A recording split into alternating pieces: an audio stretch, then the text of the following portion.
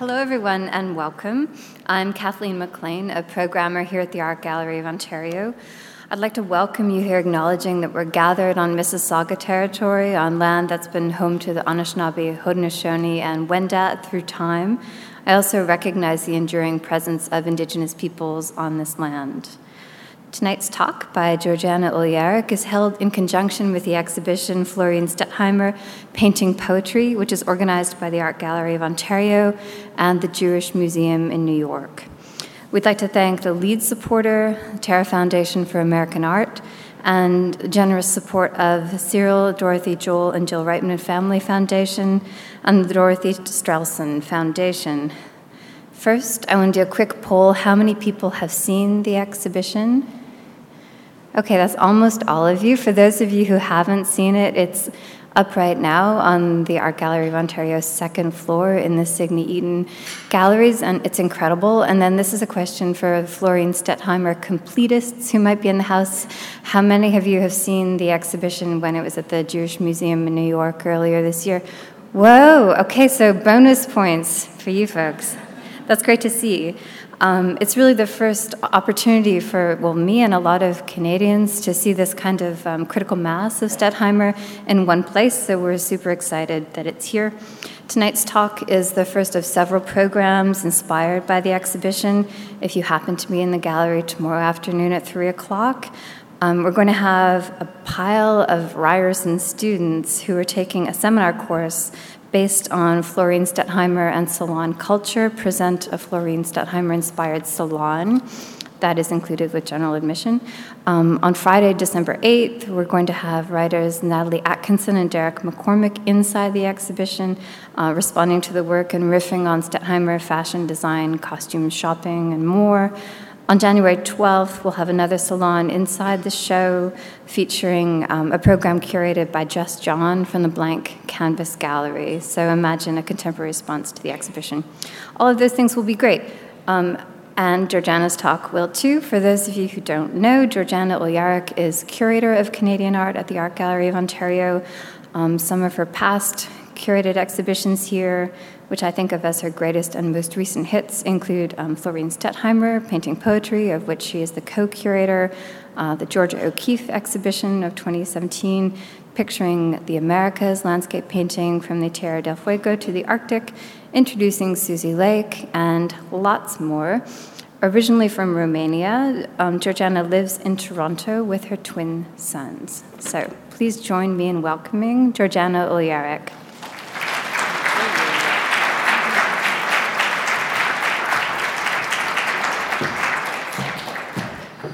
Thank you. Good evening. This is my first talk with glasses. I'm middle-aged now.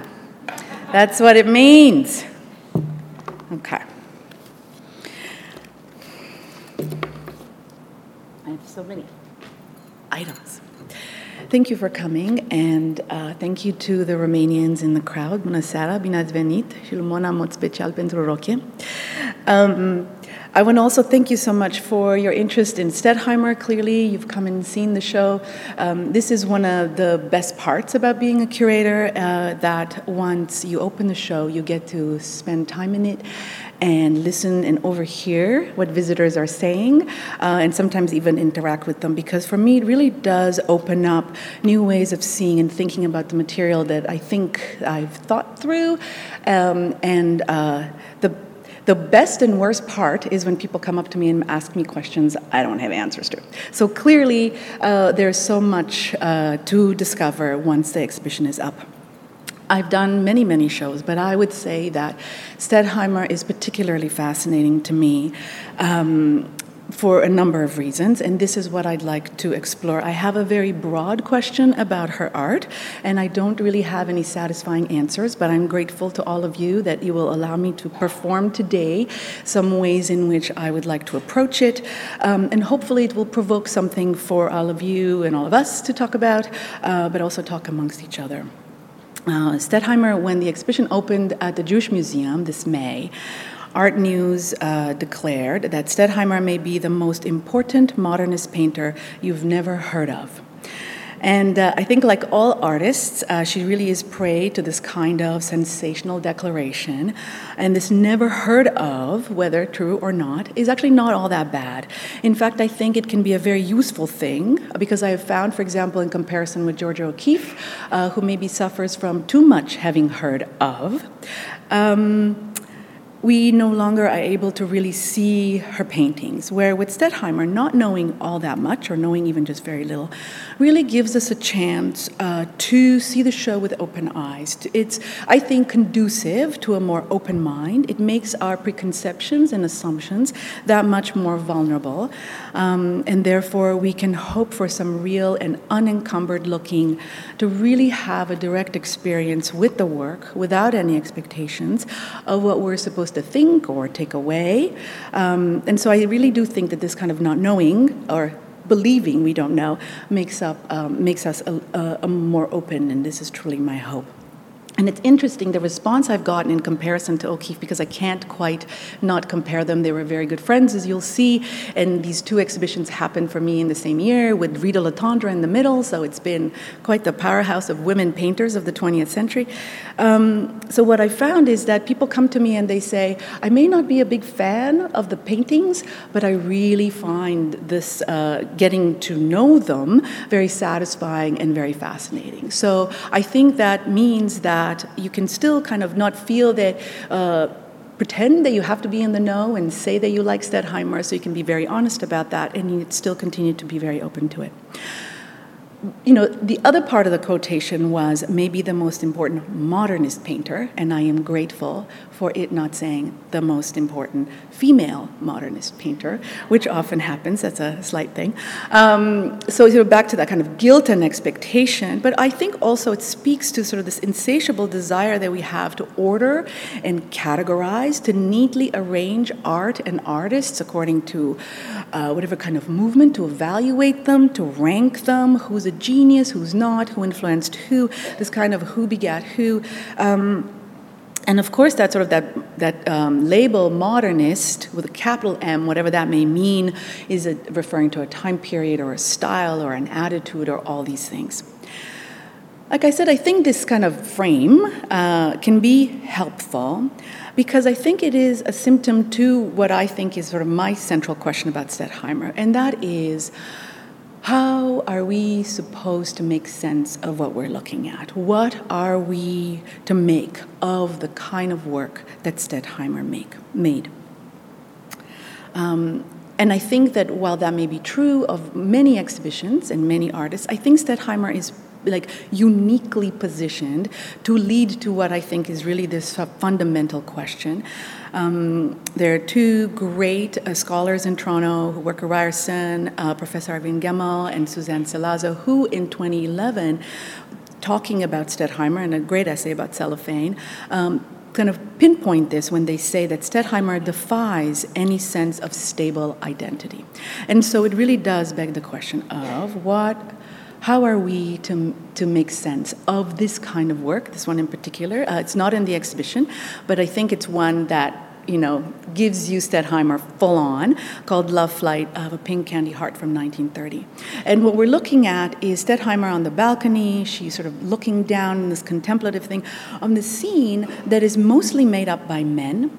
Some are naked, some are nakedly riding horses. So there's sort of a nice reversal of kind of like she's the observer. And this kind of circular spiral kind of composition with these trumpets appearing. The figures that do appear can be identified as American painters from that period. Our eye is always moving, always trying to make sense of, you know, just what possibly could be going on in this picture. This is also her own design for her own frame.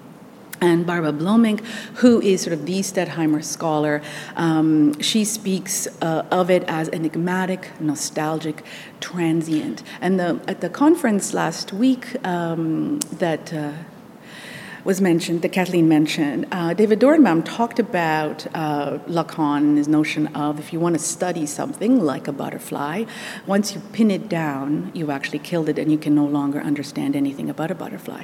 And I was thinking about this picture and how she's in it, but how perhaps this sort of yellow, acidic landscape that she's in, this pink horizon, the way in which figures appear from every kind of perspective, that maybe this is what the world looked like if you were a butterfly or a dragonfly, which is what she identifies with, this insect with 12,000 eyes, that you can see the world through these multiple perspectives that has no sense of time or place or space.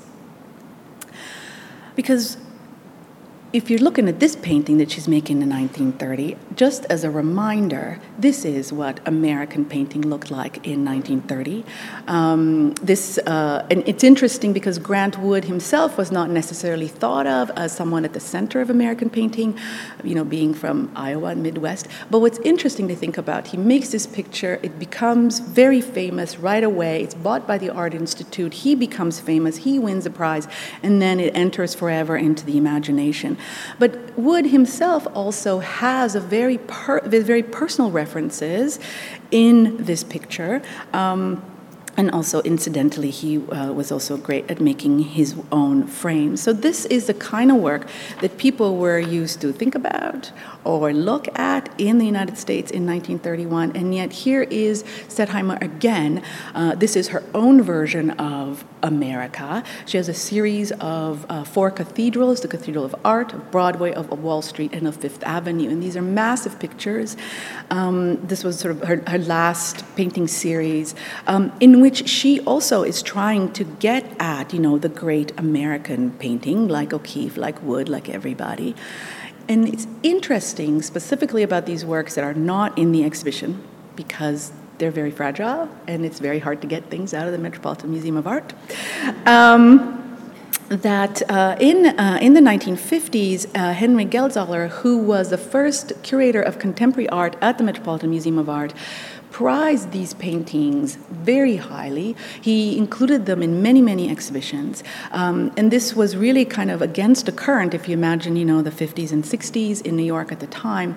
And in particular, when Andy Warhol came to the museum, they looked at these paintings in particular. Andy Warhol thought of Stettheimer as his favorite artist. I think that sort of, in Geldzahler talks about Stettheimer kind of being prophetic about a concern and interest in Americana, which of course kind of lends itself to Warhol, but I think probably Warhol's being enamored with Stettheimer for a number of other reasons as well. And Geldzahler also, in 1965, when he has a great big exhibition at the Metropolitan, speaks of her work in the book as unclassifiable. But then, of course, he's practical, he's a curator, so he has to put her somewhere. So he includes her in the primitives and naives section. And I think that, again, it speaks to this kind of problem that Stettheimer offers us, that we really have to figure out all over again what it is that we are to make of this work. And to me, this becomes a kind of a rich and very open question. Just to start a little bit earlier on, I think, like I said, Stettheimer, more than any artist, defies with creativity and intelligence and confidence, and most of all, I think, ease, any and all of our attempts to frame her. In this early self-portrait, Stettheimer already represents herself as an artist. She has all the attributes of an artist. And throughout her life, her own presentation, her own image really was of central concern. It really was about her own representation, and I'll talk a little bit about that, in variety of guises and extensions that really are all truly herself. So what I'm hoping for this talk tonight is that it will be as much about her work as it is about how Stettheimer, unlike many artists, I think, or more than any other artist, both allows and resists, let's call it, interpretation. I think that it is this specific kind of invitation, but also kind of keeping us at bay, and not really making room for us as viewers as we walk through the exhibition and look at the work, that makes Stettheimer always contemporary and always very compelling. To think about what do we make of this kind of work is to also address another very fundamental primary question, which is, what do artists do? No one asks them to do it. In fact, they're highly discouraged from being artists very often, from when they're very young. And yet, they exist, obviously. So this question of what is it that artists do and why they do it, a question, I think, without any answer, at least from me, because I think really what is at the center is always artists. It's not art at the center, but rather artists. It really is through their doing what they do, whether it is a song or a poem or a painting, that we are able to encounter one another, to be in the presence of another's consciousness. A kind of encounter that defies time and place and space and logic, and it is perhaps this desire to connect that might be the beginning of an answer to the unanswerable why of artists. It's an interesting moment to have Stettheimer on at the AGO right now, because you have Guillermo del Toro at home with monsters, and then you have Florine Stettheimer at home with fairies, I like to think. When Guillermo del Toro came to speak about what is it that artists do, he spoke about the essence of the artist being to create a world that does not exist. And I think that Stettheimer is this kind of artist. And I don't think we're meant to understand that this world that doesn't exist is unrelated or separate from what we call real, the one that exists. I think, on the contrary, this world that does not exist is one very much connected to the one we inhabit, because the most profound thing that it does is reveals the invention of what we call reality. It reveals also the centrality of these stories, for lack of a better word, in our lives, stories painted, written, sung, told, performed, expressed. This kind of meaning-making, this is what artists do. And to create a world that does not exist is to conjure up a realm imbued with meaning that reveals its mysteries, its contradictions, only in part, and over time, through signs and patterns and encounters with creatures and apparitions that seem to follow conventions and movements and ideas all of their own making. Through these manifestations that we call art, it is our invitation to enter, to participate, our invitation above all, I believe, to believe. Even though we can never fully know or even comprehend all that is going on, we are invited to believe. Florine Stettheimer conjures up a world that does not exist, and is, as much as all artists do this, I think Stettheimer's world is so profoundly of her own making. It is so undeniably unlike any other, yet referencing ours, that it can be baffling to know what to do with it. Stettheimer made art for herself. She is the creator, she is the object, she is the subject, she is the context within which she paints it, and she is its primary audience. There's a kind of complete cosmos that she kind of wraps up in cellophane and lives in it. And if you walking through the exhibition, you will see that many of the walls, the returns of the walls, are actually mirrors. And to me, this was a cue that I took from her own apartment. There were many, many mirrors everywhere. But also to kind of reinforce this kind of closed circuit, this kind of echo, in her case, echo of domesticity, where she really is all these things all at once, including the audience. So to imagine the modern moment in the United States in the early 1900s is to understand that Stettheimer could not possibly have had a place in it, and thus she needed to construct it in order for her to exist.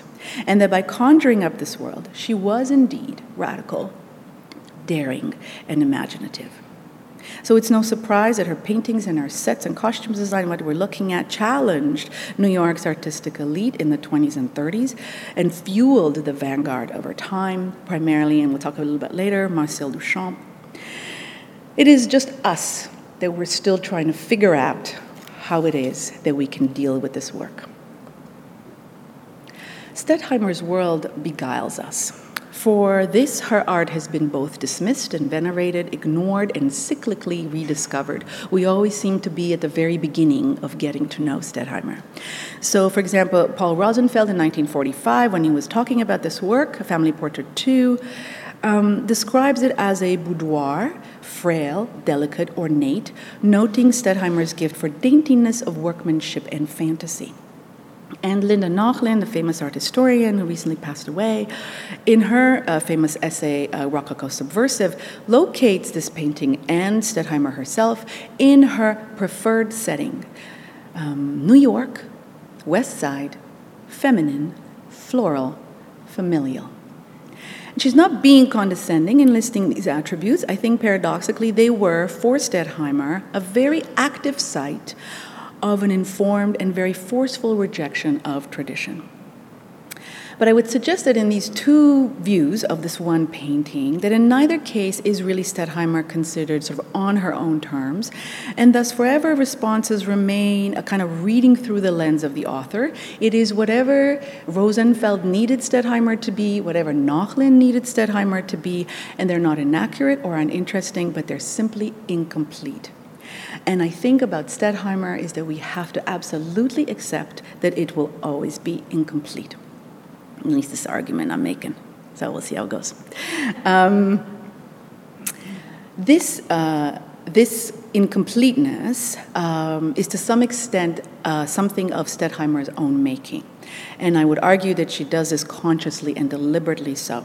There's a way in which she subverts categorization, which is not to say that she is without a range of precursors or precedents.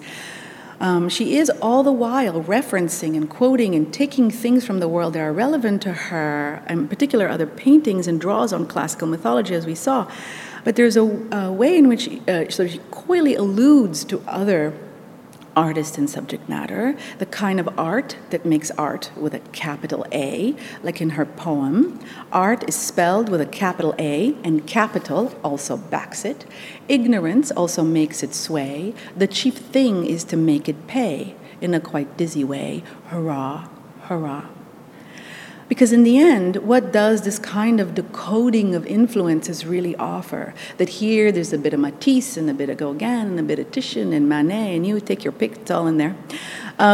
If not to simply state the obvious, in fact, what it is that she says, to make it pay. And just today there was a journalist who hopefully will write a review of the exhibition, and sort of as soon as he entered, he started to try to name things. Surrealism, symbolism, everything. He just was trying so hard.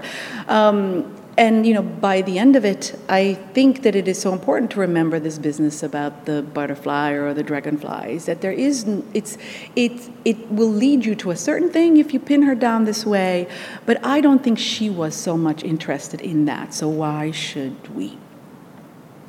Nothing can prepare us for the world that does not exist that Stettheimer conjures up. And hardly any, even those very close to her, were privy to the fullness of it. So, for example, Karl van Vechten, who was a very close friend, he was a poet and a writer and a bon vivant, let's say, and a photographer, in the introduction to Stettheimer's biography, talks about this business that even though you felt very invited and you always felt very welcome and you always had a fantastic time at the Stettheimer home, you understood once you left that you actually got to know them very little. So again, this business of being really invited but also kind of resisting really getting into what it's all about. And in this picture, I think that you can begin to see this. What we're looking at is a portrait of the family. You have Stettheimer and Eddie and the mother and Carrie, and clearly you are in New York. You see all of the symbols of New York. And in this beautiful sort of proscenic kind of presentation, there's a performance going on, and clearly it's so lush and opulent and colorful. And what would stop you from entering, but these gigantic flowers that seem to float in the middle of the picture. And as inviting as they are also a way to keep us away. So even though we are unprepared, because nothing can prepare us to be in the world that Stettheimer conjures up, we must trust that if we do enter, it will be indeed very satisfying and rewarding. I'm going to give you a little bit of background. Usually I don't do this with women artists, but I think it's necessary because Stettheimer herself puts a lot of biography in her work. As I said before, she was her central concern. She was the subject matter. But beyond that, her primary inspiration was the private, intimate sphere of her family. She painted her sisters, her mother, herself very often. And through these cumulative and many family portraits, I believe that Stettheimer implicates herself and her family as participants in history. That what she's doing is she's painting herself into an art history of her own making. She's informed by a long classical tradition of genre and history painting and every other kind that's activated by a vanguard attitude. She takes all those things that artists do that are really relevant to them and them alone without justification, and she kind of just whips it up in the most beautiful thing to behold. Stettheimer was born to a very affluent family in 1871 in Rochester, New York. And here's a bit of her family. It's not in the exhibition. Again, it's very fragile and cannot travel. She was the youngest of 5 siblings. There were 4 daughters and 1 boy. And this screen is actually an instance where Walter appears. He hardly ever appears, and sometimes the sister Stella also appears. But it really is Eddie and Florine and Carrie and the mother that kind of make up the family unit. You can see already that each one of them has attributes associated with each of the siblings. She was always interested in the arts from the very beginning, from when she was a young child, in theater and poetry, so she already appears with a palette and a brush. Eddie has the pen and paper. She's the philosopher. She's the author. Carrie is the hostess, and Walter is playing with a dog. That's what men do. Just joking. That was totally uncalled for and rude and interrupting. Okay, never mind. But to get back to the screen, what you see is that there is this like mode of presentation that everything appears on a vase with flowers on this little kind of canapé of fabric, each with a baldachin or some kind of covering, and with some kind of reference to the natural world. So for her, it is, in this case, both the dragonfly at the very top and the butterflies. Already these things are present in the way in which she conjures up her family and wants to represent them, very much the way in which saints are eternally characterized by their attributes. And just like in sainthood, these attributes are permanent. A screen, and this screen in particular, like I said, it's not in the exhibition, but it was actually very inspirational to us in the design. If you see the show, there's sort of 2 kind of kiosks that take their cue from this shape. A screen designates a threshold, the barrier between the public and the private, between the artifice of how each appears and the role each plays in society, and that which is intimate, beyond reach, to where there is no access, the private. And as much as Stettheimer appears to reveal about her siblings in these panels, it is also a way to keep us apart. And to sort of continue this reference to icons and saints, we can think of these screens as very much the way in which the iconostasis functions in primarily Greek Orthodox churches, this real delineation between the earthly realm where we can all stand and the heavenly, the holy altar, where only certain holy people are allowed to enter. And then in sort of, if we were to think of this threshold between here and what we exist in the world that she conjures up, family portrait too also functions as this kind of screen. Belonging to a prosperous and well-connected Jewish family in New York, and even though they were financially secure and never had to worry about these kinds of things, they lived in a deeply segregated society. Because of their Jewish heritage, because they were Jews, of course, it was very well understood what they were allowed to enter and what they were not allowed to enter. In addition to that, of course, they were women who did not have the right to vote in the United States of America until 1920. It is important to note that Stettheimer, actually her heritage is very matrilineal. Rosetta Walter, who we see here, married Joseph Stettheimer, who contributed the name and then left the family, never to be spoken of again after the last child was born. Rosetta herself is descended from this line of Jewish families that settled and prospered in the United States beginning in the early 1800s. Rosetta herself came from a very large family of 9 girls and 1 boy, and this is her sister, Caroline Walter. Again, it's a posthumous portrait of Caroline, who was the aunt with whom they lived upon their return to New York. Because this sister, Caroline, who her sister Carrie is named after, was one of the most influential personalities in the Stettheimer development. She admired her greatly for elegance and independence and strong personality. So these women that come from Stettheimer's family, they were all highly educated, highly traveled, very self-determined, and this was really the model that was always for Stettheimer. The portraits of women, it's interesting to note, are always either her relatives or people that are closely related to her childhood. I think almost all of them are women with the exception of one. It's kind of, and she does begin to paint them in the 20s, almost kind of a remembrance of things past, of people loved. On the other hand, her numerous portraits of key figures in New York avant-garde, which she paints at the same time, are exclusively of men, and this is Henry McBride, who's a very close friend and critic, and who referred to these portraits of men as outside portraits. Again, revealing a kind of awareness that even though you were close to her and the artist, you always understood that you were an outsider, and interestingly, they really are all portraits of men. Here, McBride is an arbiter of taste. He loved tennis, and what you see is a kind of evocation of American painters that he was championing at the time. No one ever knew that Stettheimer was going to paint your portrait. So you would kind of show up to a party, and there you were. No one ever actually saw her make work, so it was always a kind of surprise. And it was a great surprise to Stieglitz when he showed up to the house and understood that Stettheimer had made this portrait of her. And it's interesting to think because Stettheimer was friends both with Stieglitz and O'Keeffe, and yet she only paints Stieglitz, although O'Keeffe does appear, if you look in reverse, right above his shoulder. Again, I guess trying to kind of maintain this kind of outsider-insider. And so there was correspondence about this picture because O'Keeffe hadn't seen it yet. And in response, Stettheimer writes to her and she says, "I don't think I have painted your special Stieglitz.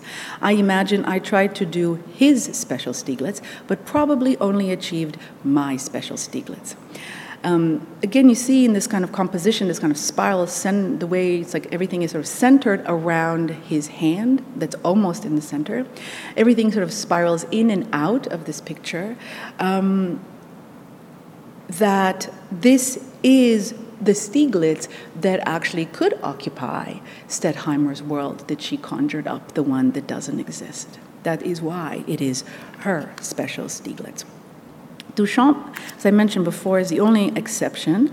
He gets painted often, and in terms of portraits, there are 2 portraits by Stettheimer of Duchamp, and in particular, the one with the frame alone is something to behold. There are no other representations of Duchamp as both Duchamp himself and Rossella V. There's many things to say about this picture. There was up for auction yesterday, actually. That's a total aside. Maybe we can talk about it another time. This close relationship that she has with Duchamp I think, once again, defies this notion of influence and speaks much more about collaboration. And there were many papers actually at the Ryerson Symposium that spoke about this sort of collaboration, community collaboration, even though she's conjuring up her own work. The Stettheimers, they meet Duchamp in Paris because they spend the 1980s and 1990s up until 1914 in Europe. And this is really her training. She has formal training at the Art Students League, but also they spend their time really in Europe until war breaks out. This studying, visiting family, but also going to plays and operas and museums and visiting artist studios. These are incredibly cultured, refined, intelligent, well-traveled, well-learned, and well-trained people who are really interested only in a certain kind of erudition.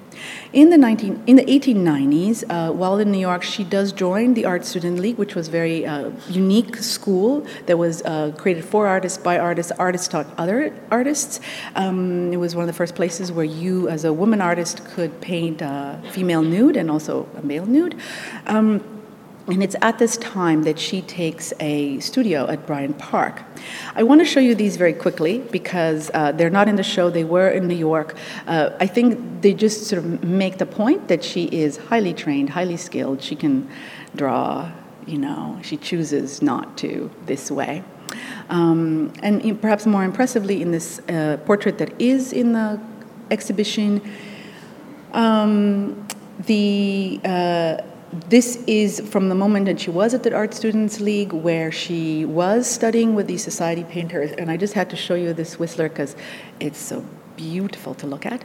And I meant to look this up. Maybe somebody knows. The Frick collection, when it opened, was it open to the public and everyone could go, or was it very restricted? You may know? Because it would be interesting to know whether she would have had access to see the Frick in its fullness. Nonetheless, it's just to kind of anchor the work. It shows there's this full-length portrait that she's ambitious and that she's thinking about Europe and the US, although she has this great preference from Europe. And it is actually in Europe that something fundamental happens to Stettheimer, and that is in 1912, in June, when she goes to see the Ballet Russe production of L'après-midi d'une faune and sees Nijinsky and understands that what Nijinsky has done for dance and movement, she needs to do in her own work. And soon after that, she paints this portrait that is really sort of a self-portrait with Nijinsky as a font, but you can also think of it as a kind of double portrait. She here really begins to articulate her own artistic vision with these colors and this crazy kind of composition that really is a visual language that is all her own. The other really key thing that happens after she sees Nijinsky is this, and I'm so proud of this curved wall. I show it because I'm proud of it. You don't know what it takes to have a curved wall at the EGO, just saying. Is because in 1912, when she starts to think about how is it that she can push herself to really develop her own way of working, she begins by making sketches and maquettes for a ballet that she writes herself called The Four Arts. And these are all in the collection of the Museum of Modern Art. And since I had the great privilege of seeing them just on the table, you could kind of flip through them, I wanted to create for all of us a real intimacy so that you really get to understand her process, that you really get to be really close to these works. Because very little is known about her process. No one, like I said, saw her making work. There's been no technical analysis. Hopefully this will start. But I think that these works in particular give us insight in how she worked, because she would start with a sketch and then she would make a watercolor. Already you can see the use of material, but then in these maquettes you really see her creativity blossom, and you see her real attention to material and how much information she got from them, how she pushed them, how she used them, how she reimagined their purpose. I think this is an area that really has not been studied in terms of Stettheimer, is her relationship to materials. So this was, for me, one of the sort of key influences in terms of how to exhibit her work, because there's nothing worse than having Stettheimer paintings on white walls with white light. So I tried my best. Nonetheless, because this is sort of close up, but again, I hope that you all get to really look very closely to understand how close she was to the material, and how close, this is as close as we can get to her creative act. And what happens in this ballet that she invented is you have Georgette, again, maybe someone who stands in for us, who happens upon a bacchanal that's taking place down the Champs-Élysées. And through her and her transformation, because she follows Orpheus, because apparently we all have to follow Orpheus, she encounters the Maenads. This would have been the first sketch, then it would have been worked up. And through this encounter, she turns into this Georgette in the middle of the ballet. Again, it's the same creature, but so transparent, where you have one piece of fabric that kind of creates the whole dress. And you can see how she would take that material apart and create the hair for Georgette. So all of a sudden, there's a kind of immense freedom in how this figure moves versus the other one. But of course, it's 1912 and it's Paris, and the whole bacchanal, the whole great fun is being destroyed by the appearance of Mars, the god of war, who basically takes everyone's fantasy away. It was with the First World War in 1914 that the Stettheimers returned to New York. They never go back to Europe. They travel through the United States a little bit, and once they come to Canada in 1937. And by Canada, I mean Quebec. And from then on, they really kind of establish this salon that there are great courses in at Ryerson. And this was an incredibly exclusive salon. It was run by Carrie and Eddie and their mother, the Steadies, as they became to be known. They were very exclusive things that took place in their apartment in New York, and also in their summer homes during the summer, and vacation homes. And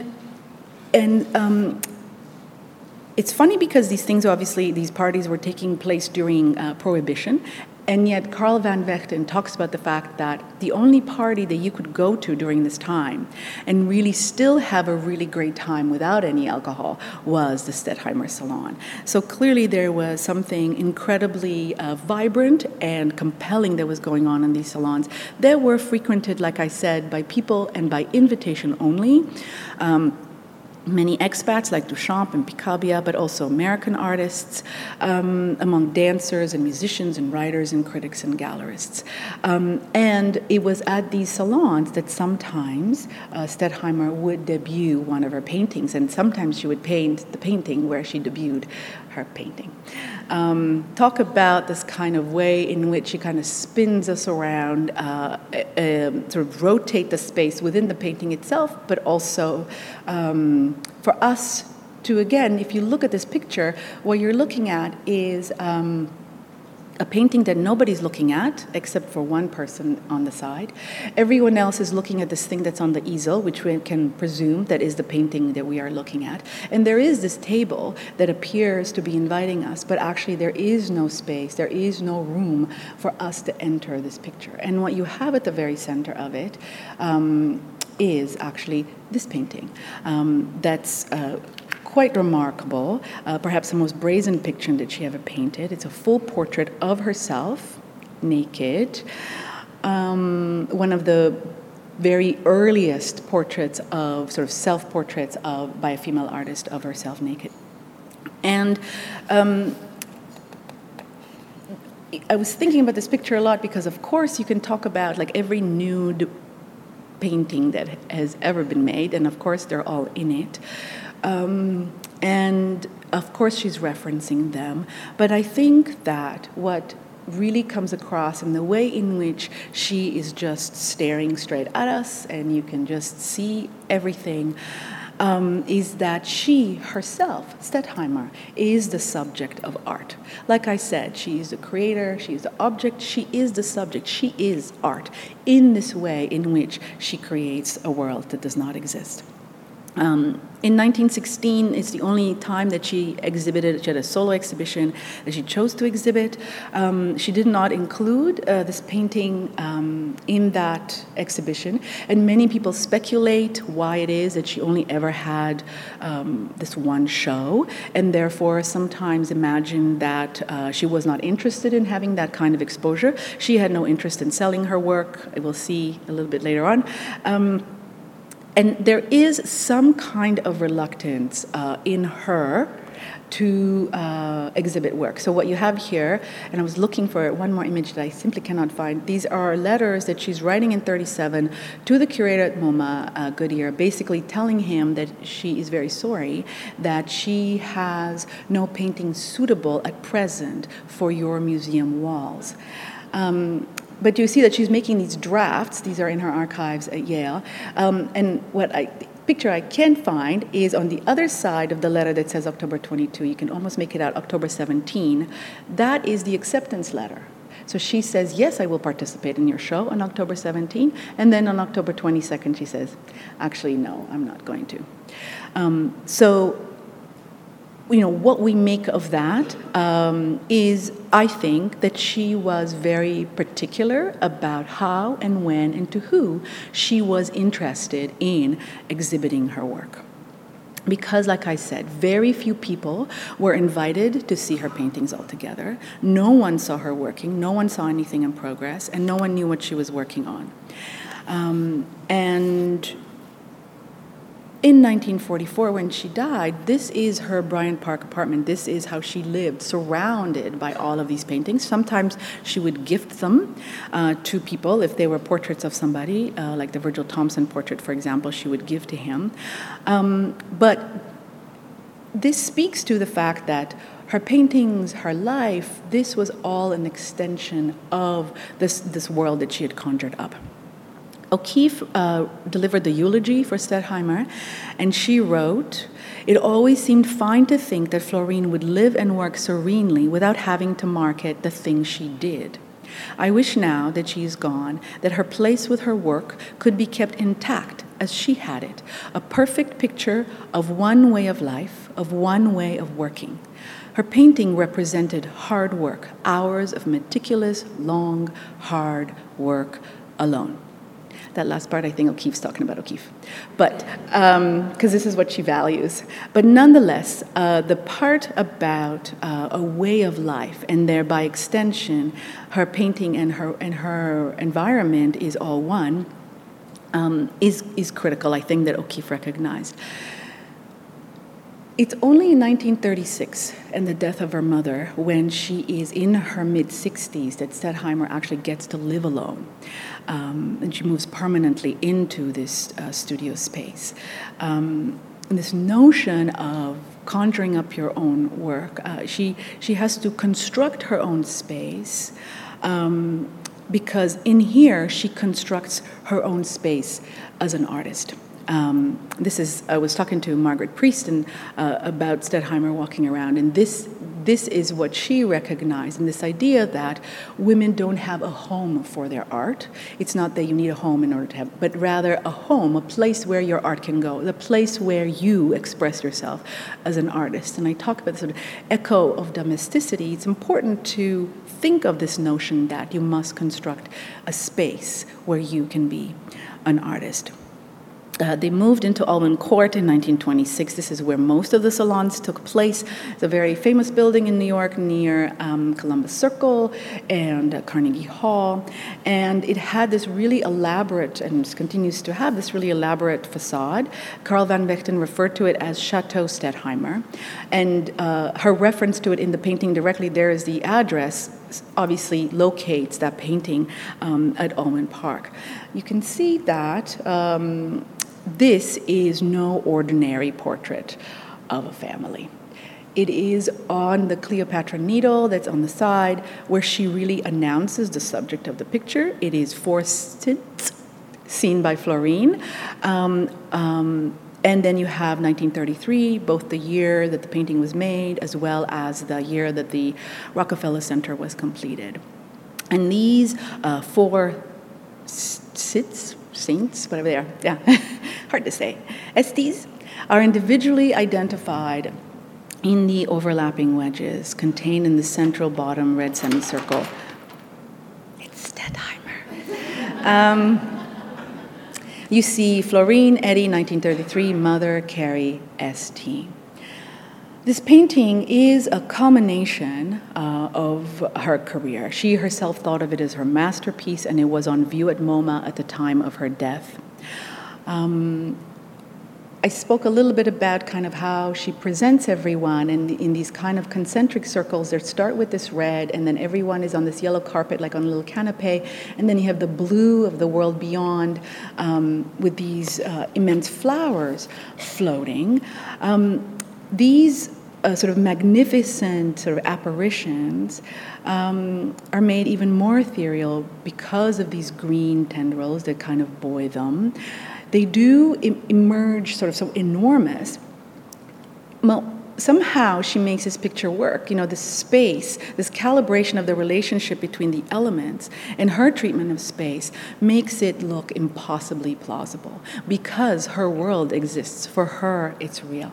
And I couldn't not show you this picture, which was done just a year before, talking about how artists are in conversation with one another. This is one of the largest pictures that O'Keeffe would have made to that point. Obviously, a skyscraper for a mural competition. It speaks to both of their interests in this kind of, like, how to make monumentality a radical thing, how to take on the city that is subject matter primarily Filme artists, the playfulness that they have in what is, you know, serious business of building skyscrapers, but more importantly, how they each make space for their own idiosyncratic and very personal interest in their art. So what you have is you have three cloth flowers. O'Keeffe, by this time, being rather infamous for her painting of flowers. These are cloth flowers that she finds in New Mexico that she has simply floating on the very surface of this gigantic erect skyscraper, defying really its masculinity and inserting herself there. And I think this is what Stettheimer and O'Keeffe really do have in common. The thing that is becoming of more and more interest to me as I think about the exhibition and walk around is the way in which Stettheimer, almost every work includes text. And I'm trying to think through sort of what to do about this business. It's not that she's the only one. It's not that she invented it, and these things are neither here nor there for me, really. It's more that there's a kind of deliberate way in which she appears to label things. So you can never mistake that that is Florine and that is Eddy, despite the fact that she's given you all the attributes and the iconography is never changing and permanent.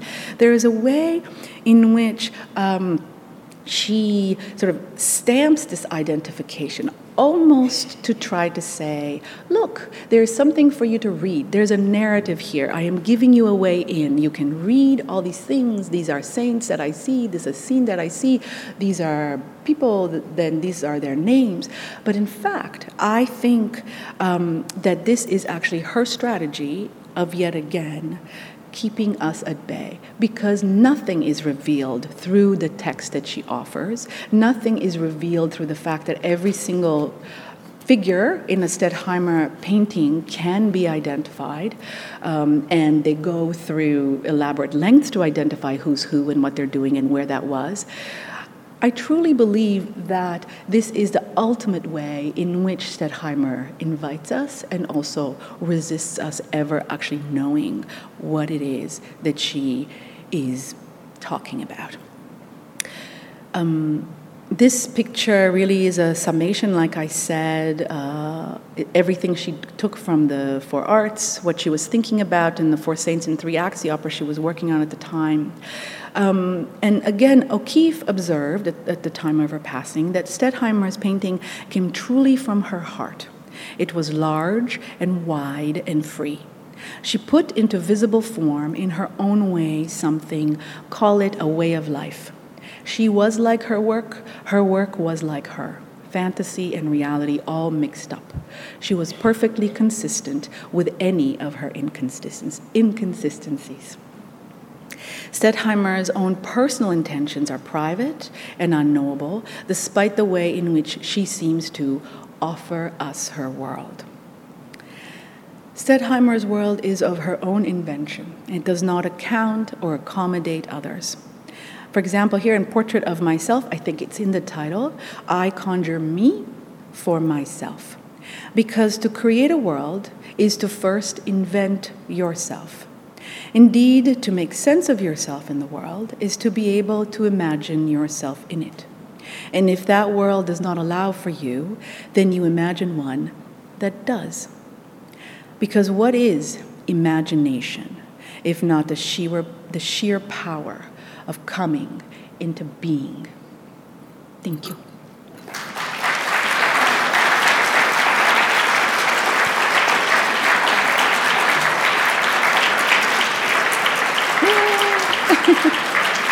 Thank you. I really do hope you have some questions. I ordered some people to have questions. If you've got a question, just raise your hand and I'll bring you the microphone, or Madeline's got one over there. All right. Yay! I win. First of all, thank you. That was such a wonderful talk. With the portrait of Marcel Duchamp, Yeah. the two portraits, you mentioned that there was a lot more to say about it. Yeah. And I'm really curious. Could you just tell us a bit more about it? Sure. I think there's so much work to be done on that picture itself, because I think that there's a way that she gets to sort of what Duchamp is. And, if we think of Duchamp as kind of an attitude, I think that Stettheimer actually embodied that, was actually, if he could be someone, an artist, I think that he would have been Stettheimer. So that's a loaded thing, so we'll figure that out, argue later. But what I was going to say about the fact that it went up for auction, just because it's an interesting thing. So the estimate was 1 million to 1.5 million, and I was very curious to see how it was going to do, and it actually passed. So, which means it wasn't bought. Maybe the reserve was very high. In any case, I think it's interesting to think about that, and I didn't want to put it in the talk because I think it also speaks to this notion of ranking and value and ordering, and what does it mean that you cannot buy a Stettheimer picture. They're all in public museums or archives, and yet here is one that I think has such broad sort of commentary or reference to everything that is modern art at the beginning of the 20th century, and yet there isn't really sort of the market for it. So please, let's all gather like $10 and make $1 million and buy this picture.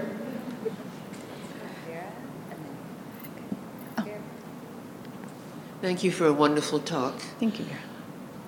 I never heard of her, and I'm not alone in that. And you alluded to reasons for it. Can you say something about her invisibility? Yeah. So I guess for me, the argument I'm making is that the biggest reason for invisibility is that we actually don't know what to make of it. It is, like Gail Zeller said, unclassifiable. And this desire that we have to put everyone in some kind of lineage, even though it may resist some things, is really overpowering when it comes to writing art history. The second thing is that she didn't exhibit a lot in her lifetime to sell, and therefore have other people to be champions of her outside of that intimate circle.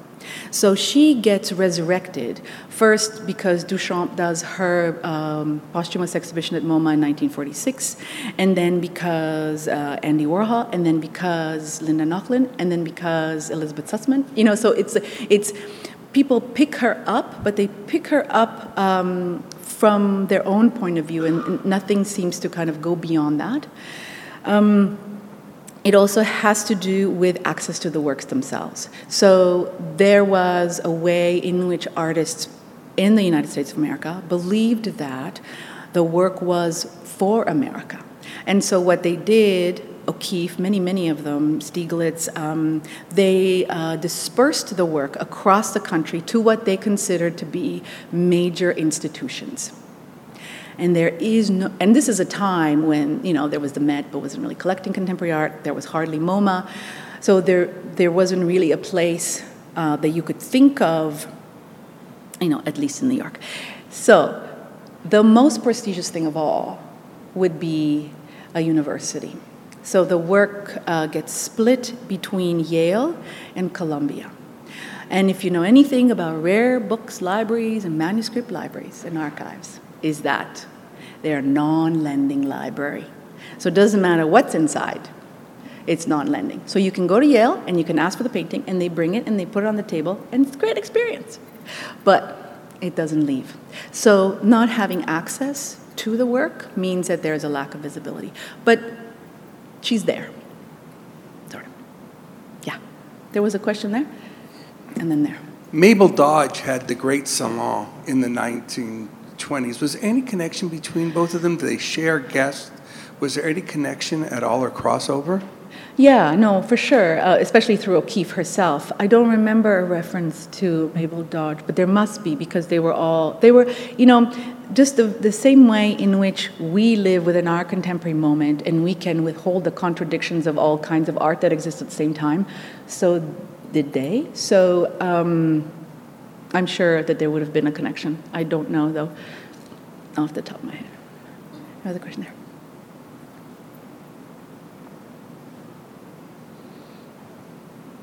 It's like that question that someone had the other day is, what was Stettheimer's interest in snakes? And I was like, I have no idea. There's so many snakes, I'm like, I don't know. Yeah. Thank you so much for your talk. I understand that Florine Stettheimer was also a poet, and it's been a long time since I've read her work, but it's quite interesting, and I wonder if you could comment on the fact that in your talk anyway, she seems to be more associated with the artists of her day, but was there room in her salon for poetry as well, or was poetry for her more of a private expression? Yeah. No, absolutely there was. There were all kinds of writers. They were part of her salon. And I know the exhibition is called Painting Poetry, but it's not my title, and I just ignore it, to be honest. It's not to not deal with it. In fact, Toronto has a great connection in dealing with Stettheimer's poetry. Like I mentioned, Ryerson, Irene and Suzanne, they collected and reprinted the first sort of modern reprint of Crystal Flowers, so that's a great resource. With Stettheimer and the sort of business that I tried to talk about, that we're invited but not really, I feel even more strongly about her poems, and that maybe has to do with the fact that I'm not entirely sure how she shared them, but I feel that they were handwritten things that she had. They were of great meaning to her, so it's not that they're not of relevance, but I feel that they were even more within this closed circuit. And so that's why I only deal with them tangentially, because I'm not entirely sure that she really wanted us to see her paintings, because I don't think any of us are worthy, or she would have thought of us as worthy. And with the poetry, I wonder even more just how she would really feel about us reading those things. At least that's my take on it. Oh. So I'm just curious about what you just said about her. I'm curious about what you just said about her, the motivation behind her keeping her artwork private and for only a select few. You said that she thought that others were not worthy to see the work, or was it she didn't think it was? I don't know. She didn't have the confidence to put it on display. Like, for example, why did she hold back when she was invited to exhibit more publicly? Right. So I was flippant, to be funny, because I think we are worthy and we deserve her. No, but what do you think she thought? Was there any hint of it? So what I think Stettheimer thought was that these works were so much who she was that she wanted to have a very deep and meaningful conversation with the person that she invited to look at the work of art. So I think she was incredibly confident. I think that she was incredibly determined. I think that she was incredibly in control of the work that she was making and what her project was in this conjuring up of the world.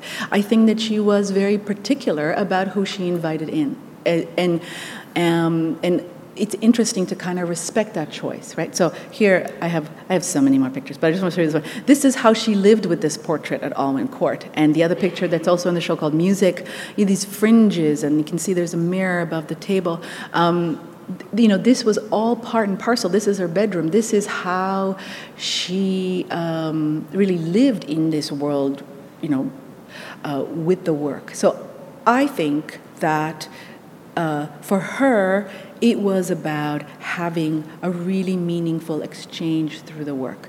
And it required special circumstances. And there was one more thing I was going to say about that. And I don't think she was trying to be difficult. I think that it was very difficult for her to imagine how that would happen. So Stieglitz, for example, invites her to show at American Place, which is like the sterile white walls gallery. And he even offered to have plants in the gallery, and she still said no. So I think that she was just very particular about how she wanted to have her work. Yeah. Outside of the very curated spaces that Florine created in terms of her salon, she also seems to have a bit of an obsession with America, particularly New York City. What do you make of the scenes that she paints of New York, of Spring Sale at Bendel's and those such? Because they're so interesting, they're so funny. There's such a sort of lightheartedness to them. So what do you make of her as maybe a sort of chronologer of the city of New York through the 1920s and 30s? So there is this other aspect of her where she seems to be commenting on the city. And I think that what I will say is that her take on the city is to be thought of in how else the city was being depicted at that time, right? So to think of this kind of picture is to understand that she was making this kind of subject matter also worthy of art. These women at Bendel's fighting for dresses on sale. But she doesn't explicate herself. Is that the word? Like she is in this world as well, because she is a dog with the FS in the corner, right? So I don't think she's passing judgment on any of these things. I think she's saying this is the city, this is it in its fullness, and maybe in a slight sort of binary thing is she really opens up thinking about the city in a very kind of maybe female way, that when O'Keeffe paints the city, it's not that way, right? It's still very much in keeping with her painting style, yeah. The obsession with Americana is interesting, as of course is the fact that she lives through the war and there is no real reference to what's going on in Europe at the time, and it's not that she was unaware. And I think that probably it has something to do with this long lineage. I think that she felt very much rooted and connected to this place and really thought of Washington as that full hero that he might or might not be. Pursuit of liberty and everything else. Yeah.